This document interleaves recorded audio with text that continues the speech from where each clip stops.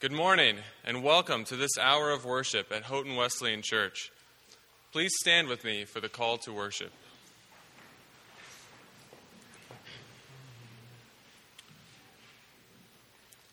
Have mercy on us, O God, according to your unfailing love.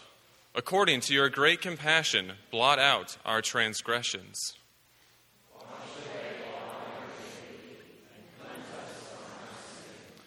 For we know our transgressions, and our sin is always before us. Against you alone have we sinned, and done what is evil in your sight. So you are right in your verdict, and justified when you judge. Surely we were sinful at birth, sinful from the time we were conceived.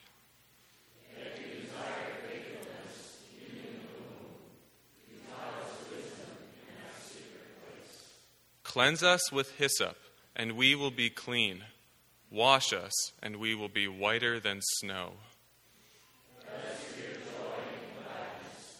Let the bones you have crushed rejoice. Hide your face from our sins, and blot out all our iniquity. Create in us pure hearts, O God, and renew a steadfast spirit within us. Do not cast us from your presence, or take your Holy Spirit from us. Restore to each of us the joy of your salvation, and grant us a willing spirit to sustain us. Father, we come now to this place to worship you. Acknowledging that you are beyond our understanding, we ask that you would draw us closer to you as we seek to know you more. Amen.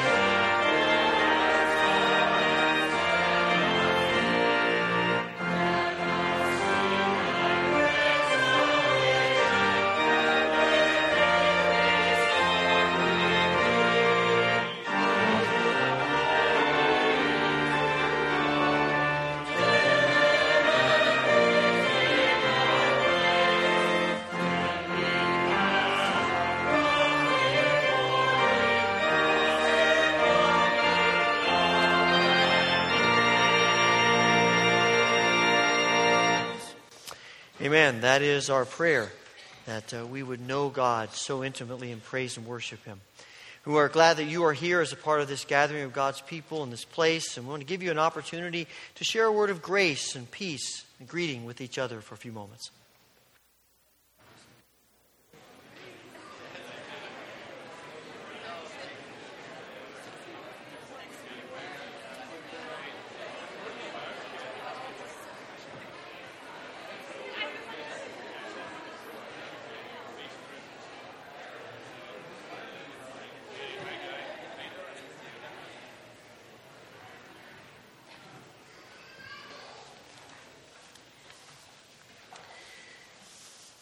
Just a couple of things that I want to highlight from that are in your bulletin. Note, next Sunday is the time when the clock changes, turn our clocks back. So just please be aware of that next Saturday night in preparation for next Sunday. Also, you see that we are continuing a ministry, a couple of ministries actually, at the Absolute. And if you're interested in being a part of either of those, there's information in the bulletin about that. Operation Christmas Child, we're in the middle of that and collecting boxes. And also, if you might be able to help with senior citizens driving on Thursdays, that would be appreciated. You also see information in the bulletin about that. There's an insert in your bulletin about the prayer vigil. This is the 5th year that we have participated and organized this 3-week, 24-hour-a-day prayer vigil. For some of you, you've been here a while, you've been through this, and you have experienced it, hopefully. Others of you, it may be new to you. And so we want to encourage you to be a part of this. We're going to talk a little bit more about this later. But this is it's been a significant time in the life of our church, and we look forward to beginning this next week. We are doing a few things different with the rooms as well as with the gatherings. And next week we are beginning the prayer vigil with a prayer walk. And that is, you see an explanation in the bulletin about it in the insert. We'll be meeting at various places around town, around the surrounding towns, and just walking and praying. And then we'll gather back here at the church to kick off the prayer vigil. So we hope you'll be a part of that. You can sign up for the prayer walk on the table in the back. You can also sign up for the prayer vigil in the back tables as well.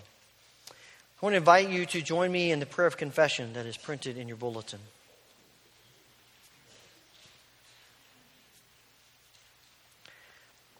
Let us pray together. Heavenly Father, our sin is ever before us. An unkind word, a jealous spirit, a harsh reply, a twisted truth, an apathetic response, an unrealistic expectation, a sinful choice. Set us free from the insecurities that drive us, and forgive us for the self-centered ways in which we too often live. Let us hear once again your words of pardon. In the name of Jesus Christ, you are forgiven. Amen.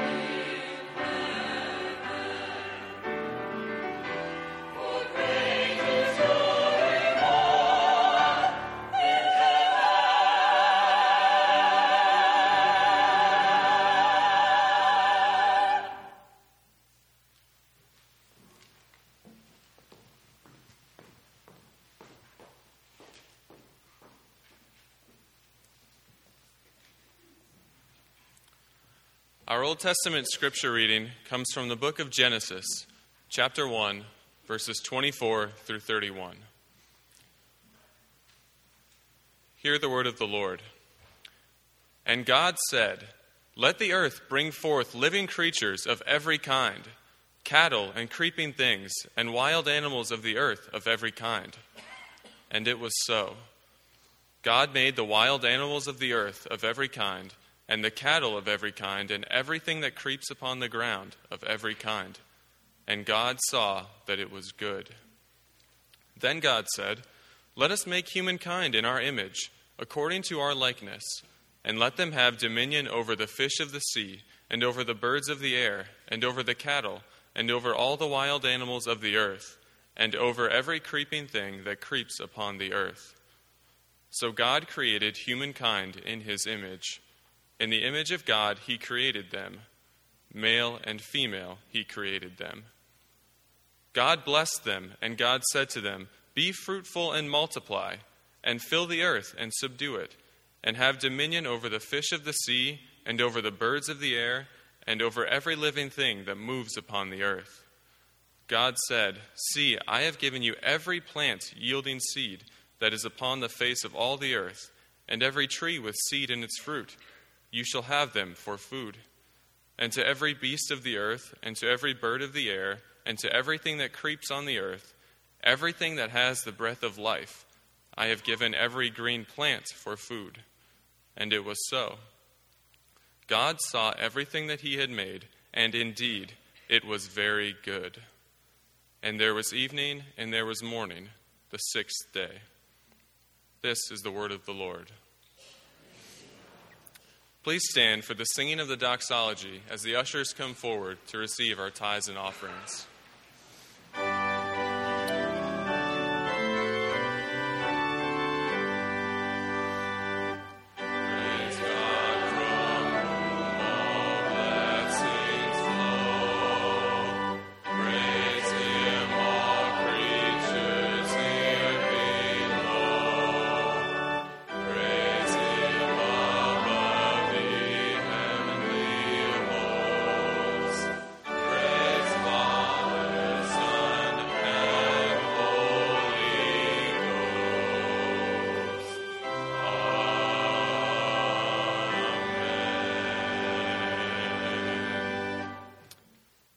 Dear Lord, we are so thankful for how you have blessed us. Now we give back to you and pray that you would use these gifts to bring glory to your name. Amen.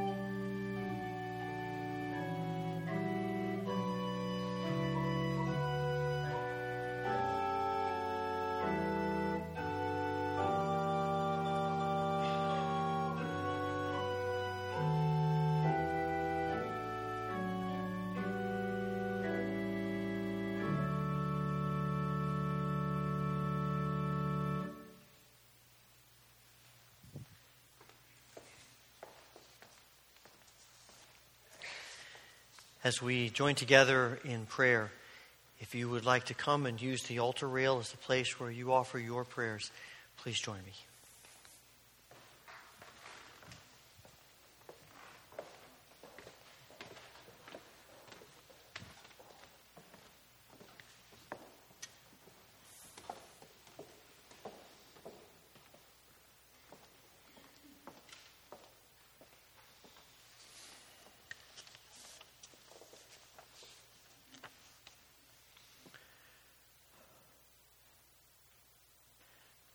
Heavenly Father, we come today acknowledging that you have blessed us immensely. That you are gracious and merciful, slow to anger, abounding in love. And we've come to worship you today. We pray that you will make our hearts, our souls, our minds, every part of our being captive to you. Because it's only in you that we find life. As we gather in this moment for prayer, we know that you are with us in our struggles, whatever they may be. We know that you love us and that you are working for us, whether we see you or not. We know that you are transforming us. Whether that transformation takes place in the way we desire or not. We ask for your gentle care on your children in this fallen world. We pray especially for all who are in need, and especially for those who are most vulnerable. For those who suffer innocently because of cruelty.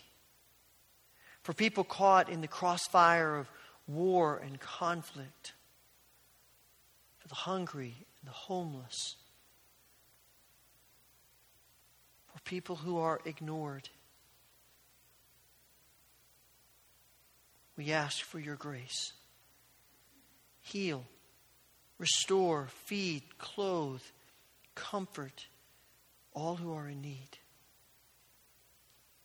And Father, we pray that you will so burden our hearts and the hearts of your people everywhere to feel such compassion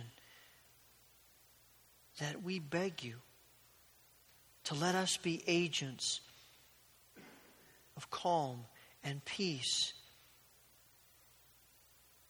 and forgiveness and life and hope. Father, this is our prayer that we offer to you through the grace and mercy of Jesus Christ, the one who teaches us, all of his disciples, the model for prayer, which we now pray together. Our Father, who art in heaven, hallowed be thy name. Thy kingdom come, thy will be done on earth as it is in heaven. Give us this day our daily bread, and forgive us our debts as we forgive our debtors. And lead us not into temptation, but deliver us from evil. For thine is the kingdom and the power and the glory forever. Amen.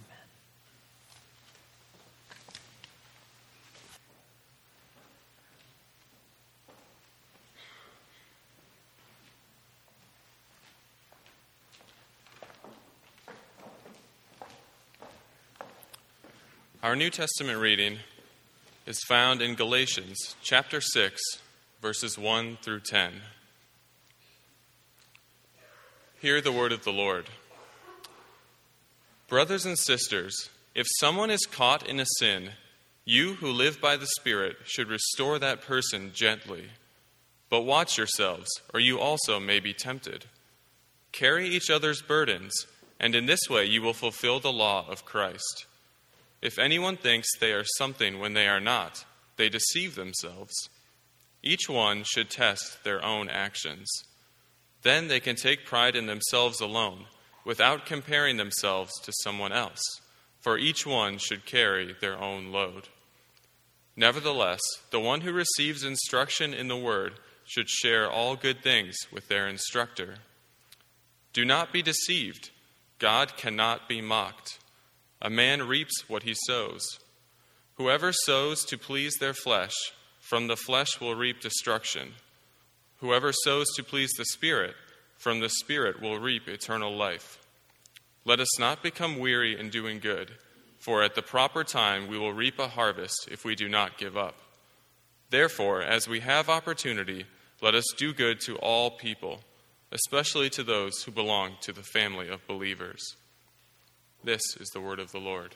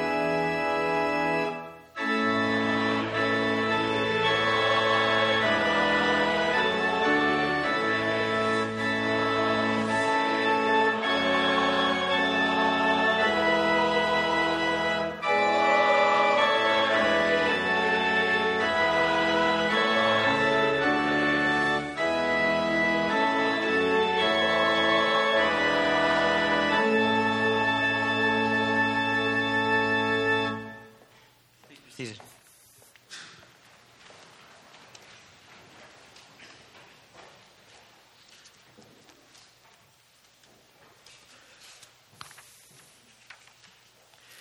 I'm going to ask you a question, and it's kind of a hard question to answer. Are you a good person? Right away, we're thinking, well, it depends on what you mean, right? It's a hard question for us. It's different than saying, "Are you a kind person?" It's different than saying, saying about yourself, "I'm a peacemaker," or "I'm joyful," or I'm loving. It's something different. It just feels different to say, "I'm a good person. I'm good." We wrestle with that. People have been wrestling with it for ages. Paul in Romans 7 talks about this, and he says, the things that I want to do, I don't do. The things I don't want to do, that's what I do. And this wrestling in his own spirit about being good. We struggle with that. I suspect that we relate to this cartoon of Calvin and Hobbes and the philosophical question that he's asking. If heaven is good and if I like to be bad, how am I supposed to be happy there? And Hobbes says, well, how will you get to heaven if you like to be bad? He said, well, let's just say I didn't do what I wanted to do. Suppose I led a blameless life. Suppose I denied my true dark nature. And Hobbes says, I'm not sure I have that much imagination. Maybe heaven is a place where you're allowed to be bad.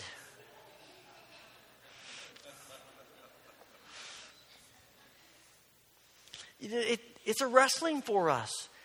And it doesn't help that we live in a culture that defines good and bad in ways that aren't always helpful to us. Now, we live in a culture that is not shy about describing goodness. There's no doubt about that. We have a culture that's very clear about that's good, that's bad. And people are not afraid to express their opinions about that. We have no problem identifying certain crimes and sins in our culture that are perceived as bad. And we are happy for our judicial system that deals with those effectively. And we want that. But when you start getting into the nuances of good and bad, we struggle with that. We start thinking that most of the time good is what I want good to be. Good is what I think is good, and honestly, good often is how I behave. And it becomes very fuzzy and nebulous. And so a lot of times the buzzword now is tolerance. And if you are tolerant, you are good. And of course, when we talk about being tolerant, it's being tolerant about what I'm tolerant about. And then you're good. If you are intolerant about what I am tolerant about, then you're bad. I mean, we see it all the time. And there is this sense of good and bad is about what I think it is, what I want it to be. It's all about me. And so when Paul says that the fruit of the Spirit, that people who walk in the Spirit, who are living in the Spirit, if the fruit that comes out of their lives is love, joy, peace, patience, kindness, goodness, surely it has to be different than all the things we hear around us about what it means to be good. It cannot be the same thing. It has to be different. And I think it's this. When I read through the New Testament, and read through all the scriptures for that matter, goodness carries with it this sense of self-giving attitude that becomes sacrificial behavior. It is self-giving. We are self-giving in our attitude. Our desire, our passion, our yearning is to give ourselves away. But goodness is not an attitude, it's an action. We have to want to be good. But ultimately, we only know goodness by what we see. You can't say, well, I'm a good person because I thought about being good.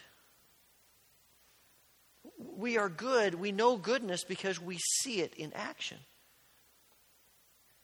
And most of the time, goodness is about our relationships with other people. As we've seen through the fruit of the Spirit, it keeps coming back to how we relate to each other. What we do to and for each other. It's about our relationships. And so as we think about defining goodness, it's about how we act toward each other based on how we want to act toward each other. Now that means, we talk about self-sacrifice, that means it's not just goodness toward people that are good toward us. It's not just goodness that is the result of people doing what we want them to do, thinking the way we want them to think, having the same perspective that we have. Paul says here in Galatians 6, the passage we just read, let us do good to all people, whether they agree with us or disagree with us, whether they accept us or reject us, whether they bring joy to us or pain to us. Somewhere in the mix of that, we have this passion that we want the very best for other people. We want God's blessing on other people, and we are willing to sacrifice in order to see that happen.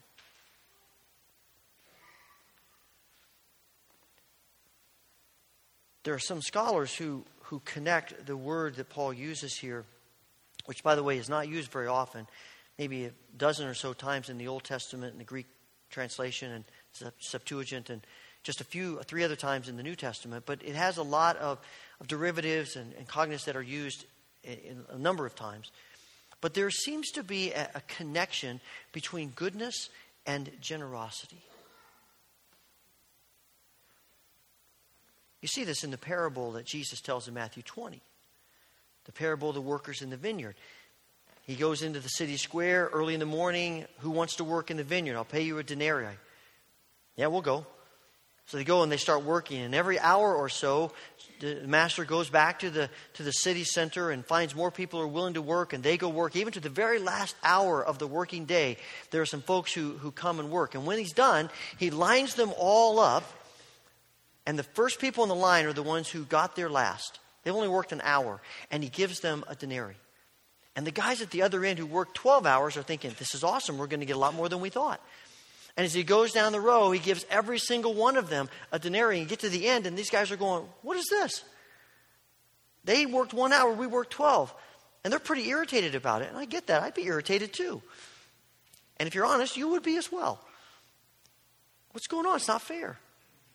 And what's the master's response? Are you envious of my generosity? Actually, the word, it's the root of the word, are you generous of my goodness? They're interchangeable. It's connected. And you think about it a minute. If you really are good in a sacrificial way, if that's how we understand goodness, that it involves our sacrifice, then of course it's going to involve generosity. We're going to be giving away ourselves to other people. We are going to be generous with what we have and what we do as expressions of goodness. What does that look like? There's some things that came to my mind as I was pondering that. One of them has to do with what we do with our resources. What we do with what we have. When we think about giving as a generous, sacrificial act of goodness. We give away, we are generous with our money, with our resources. We give it away. We sacrifice for other people. We have less so that people who have need have what they need. Our mindset is not, how much can I keep, but how much can I give away? We often talk about giving in the church, we talk about the tithe. And tithe just means 10%. And we talk about that as what we ought to give to God. And typically that's what we give to the church. We give our tithe of 10%. And I've had conversations with people who said, well, the tithe is an Old Testament concept. We don't live in that anymore. We're New Testament people, so we don't worry about the tithe. And I say to them, you're exactly right. We don't.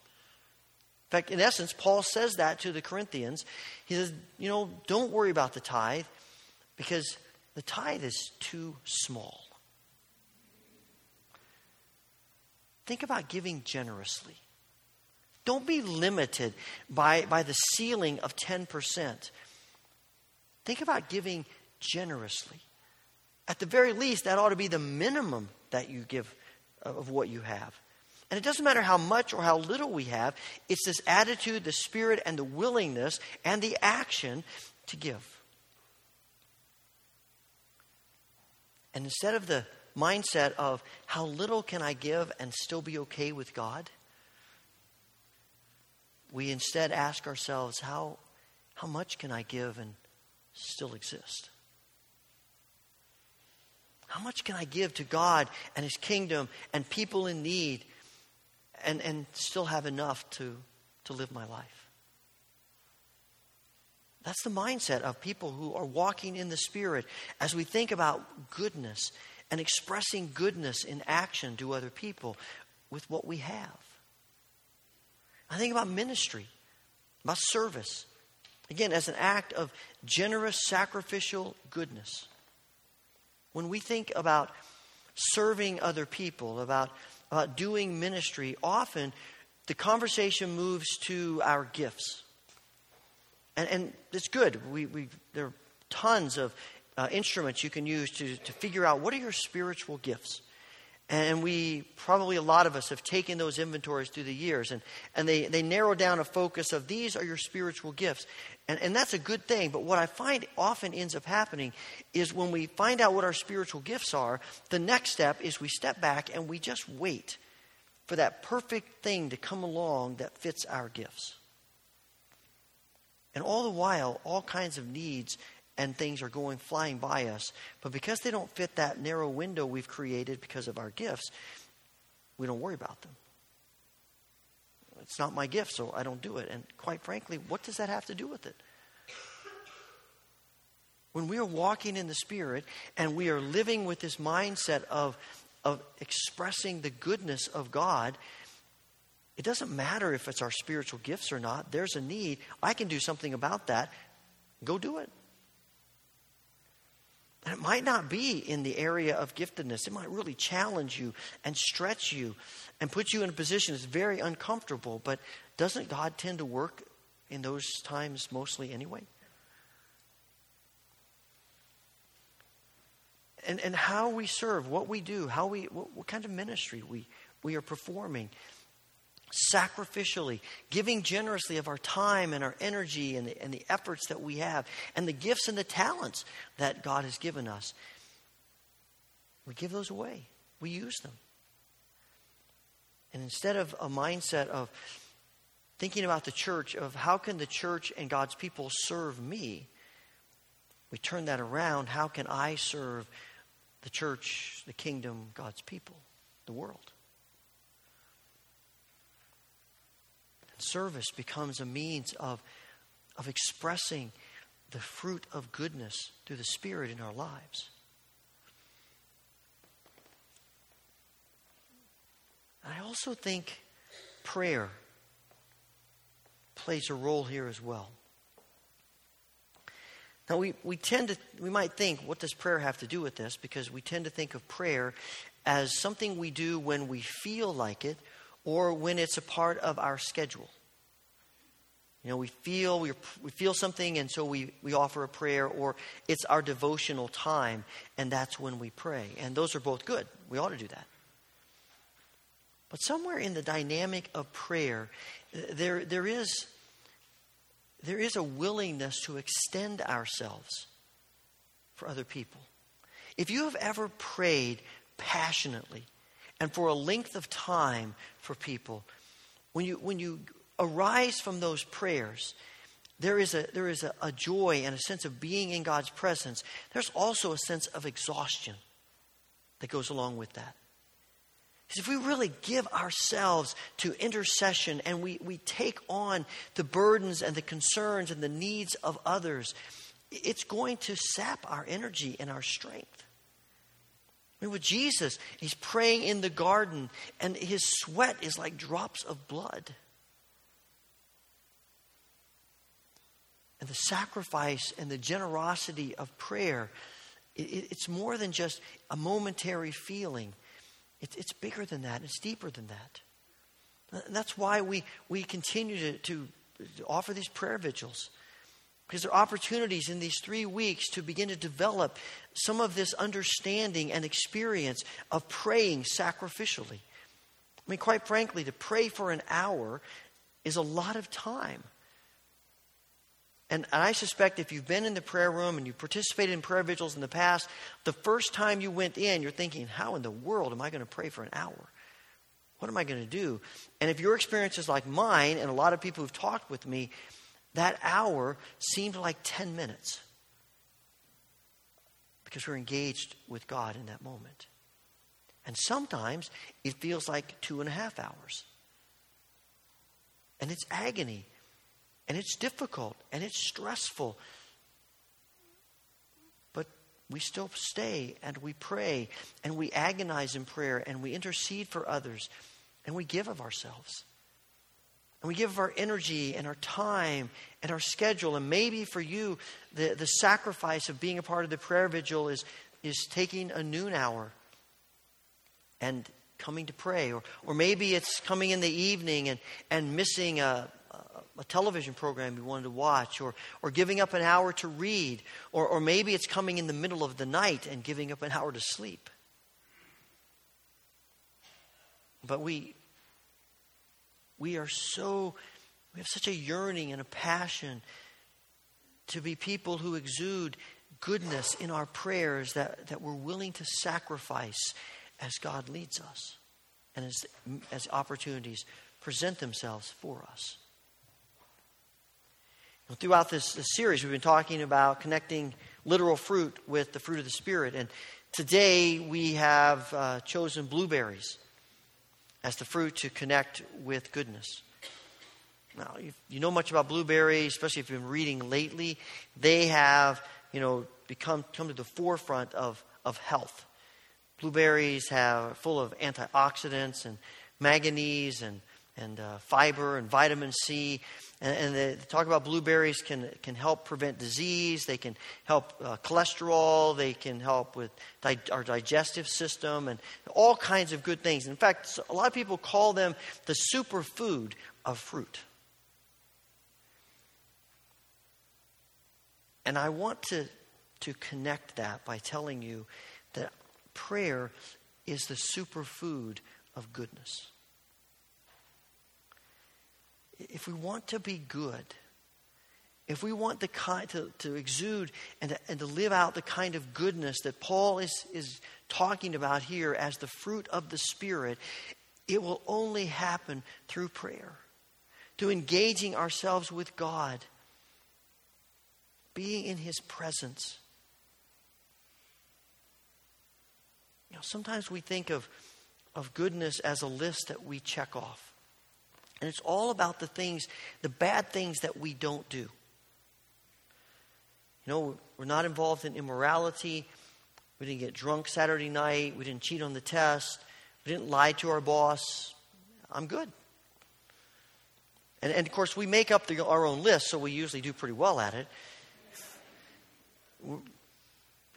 And that's not bad. And there's certainly there are things those are things that we don't want to do.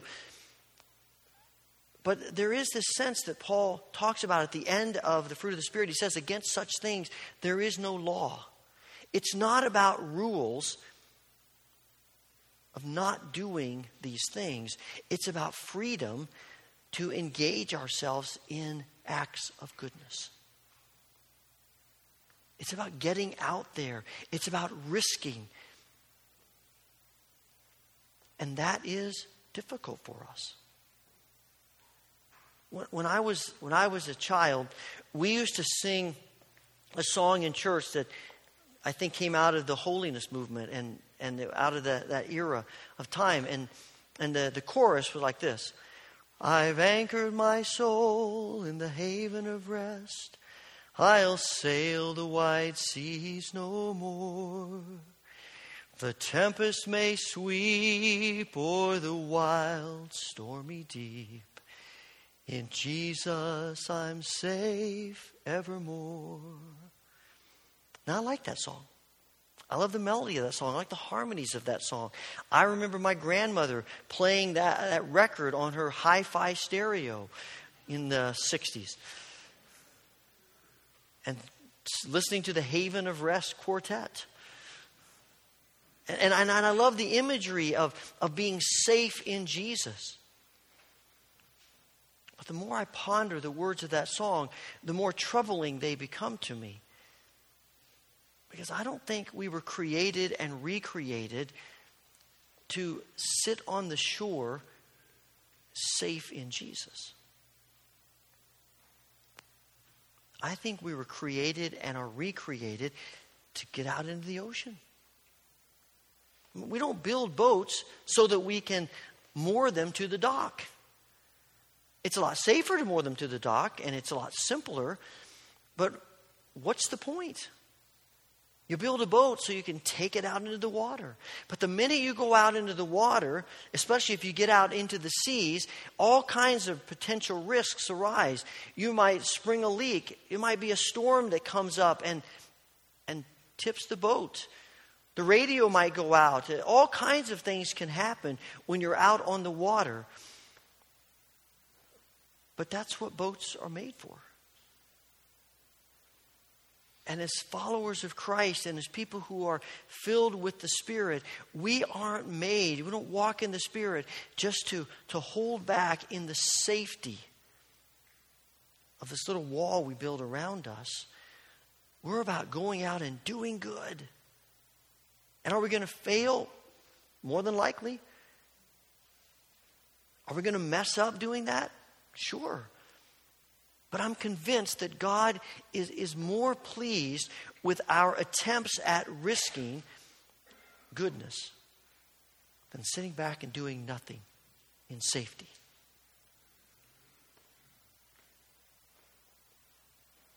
The parable of the talents. Jesus is getting ready, or the master's getting ready to go on a trip, and it's 3 guys. He gives them all talents, takes off.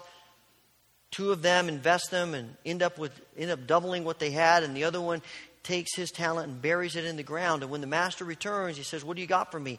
And the 2 come to him and say, "Look what we did. We doubled our investment. We took some risks." And he says, "Well done, good and faithful servant." And the other guy comes and says, "Look, I didn't gain anything, but I didn't lose it either." And Jesus says, "You wicked, evil servant." And he condemns him.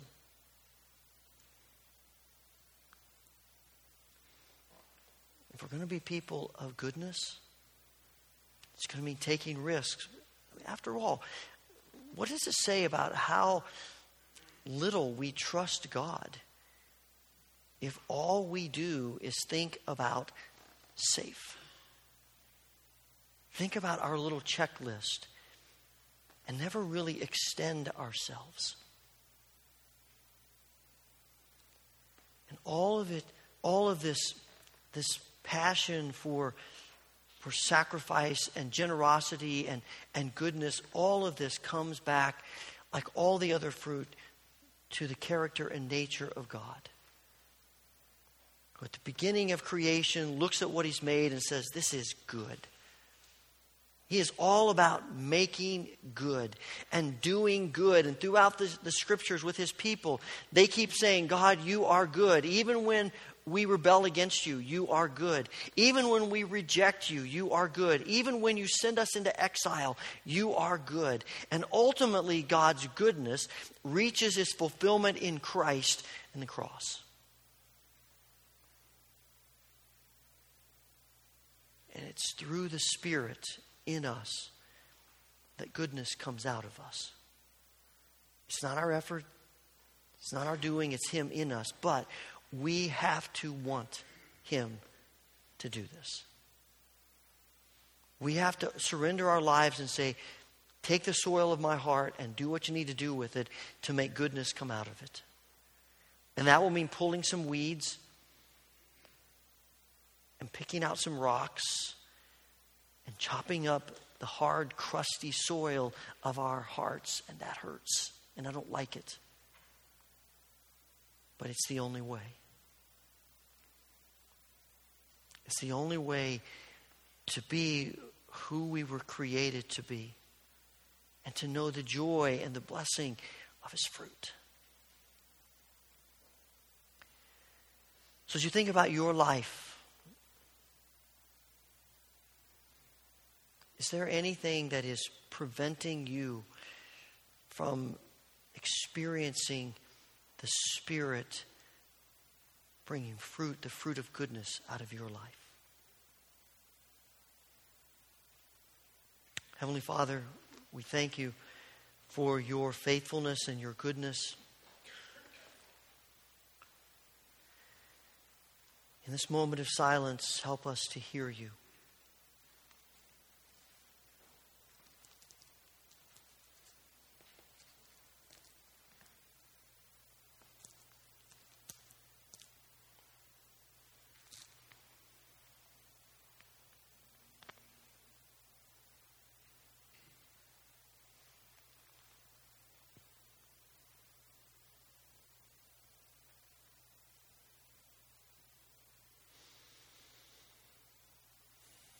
Father, thank you for your encouragement, your conviction, your desire to fill us with your Spirit so that the the fruit of your Spirit may grow in us. We pray this through Jesus. Amen. Again, I want to give you opportunity to respond to God's voice in your life. There are cards. Hopefully there are cards at the end of each row. We may have run out of a few of them earlier, but I think we have some extras.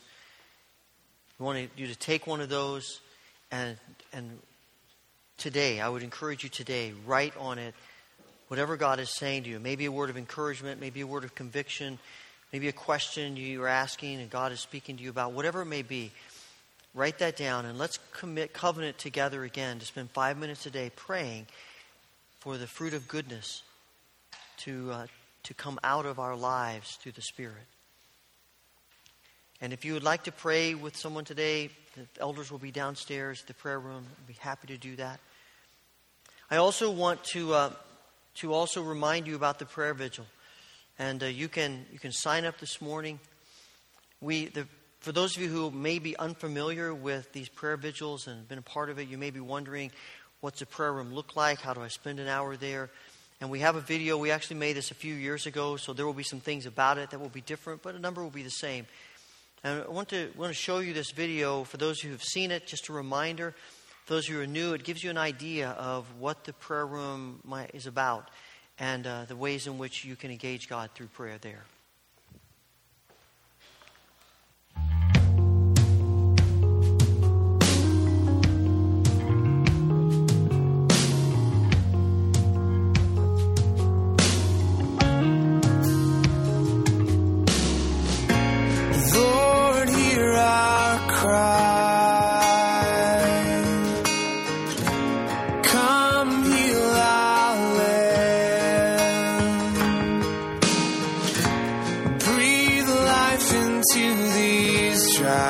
Thirsty souls,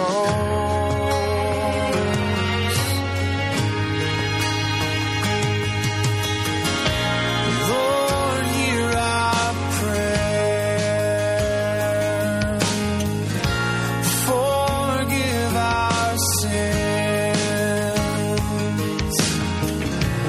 as we call on your name. Would you make this a place for your glory to dwell? Open the blind eyes, unlock the deaf ears. Come to your people as we draw near. Hear us from heaven, touch our generation. We are your people, crying out in desperation.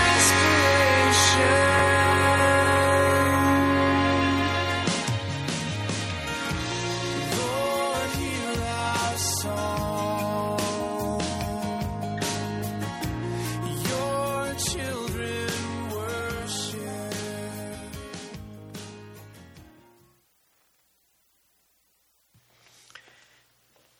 I want to encourage you to sign up for an hour in the prayer room. We start next Sunday at 5, and encourage you to sign up today before you leave. You can sign up in the upper foyer, the lower foyer. You can sign up anytime online, but to do it today while you're thinking about it. And I believe God is going to use this in powerful ways as He's done in the past. And I really want to also encourage you to be a part of the prayer walk. I suspect that that's a new thing for most of us. But God loves to work in our lives through new things. And so I hope that you will also be a part of that gathering, and that the prayer vigil will be a significant time, not just in your life, but in our lives together. I invite you to stand as we sing together the closing hymn, hymn number 331.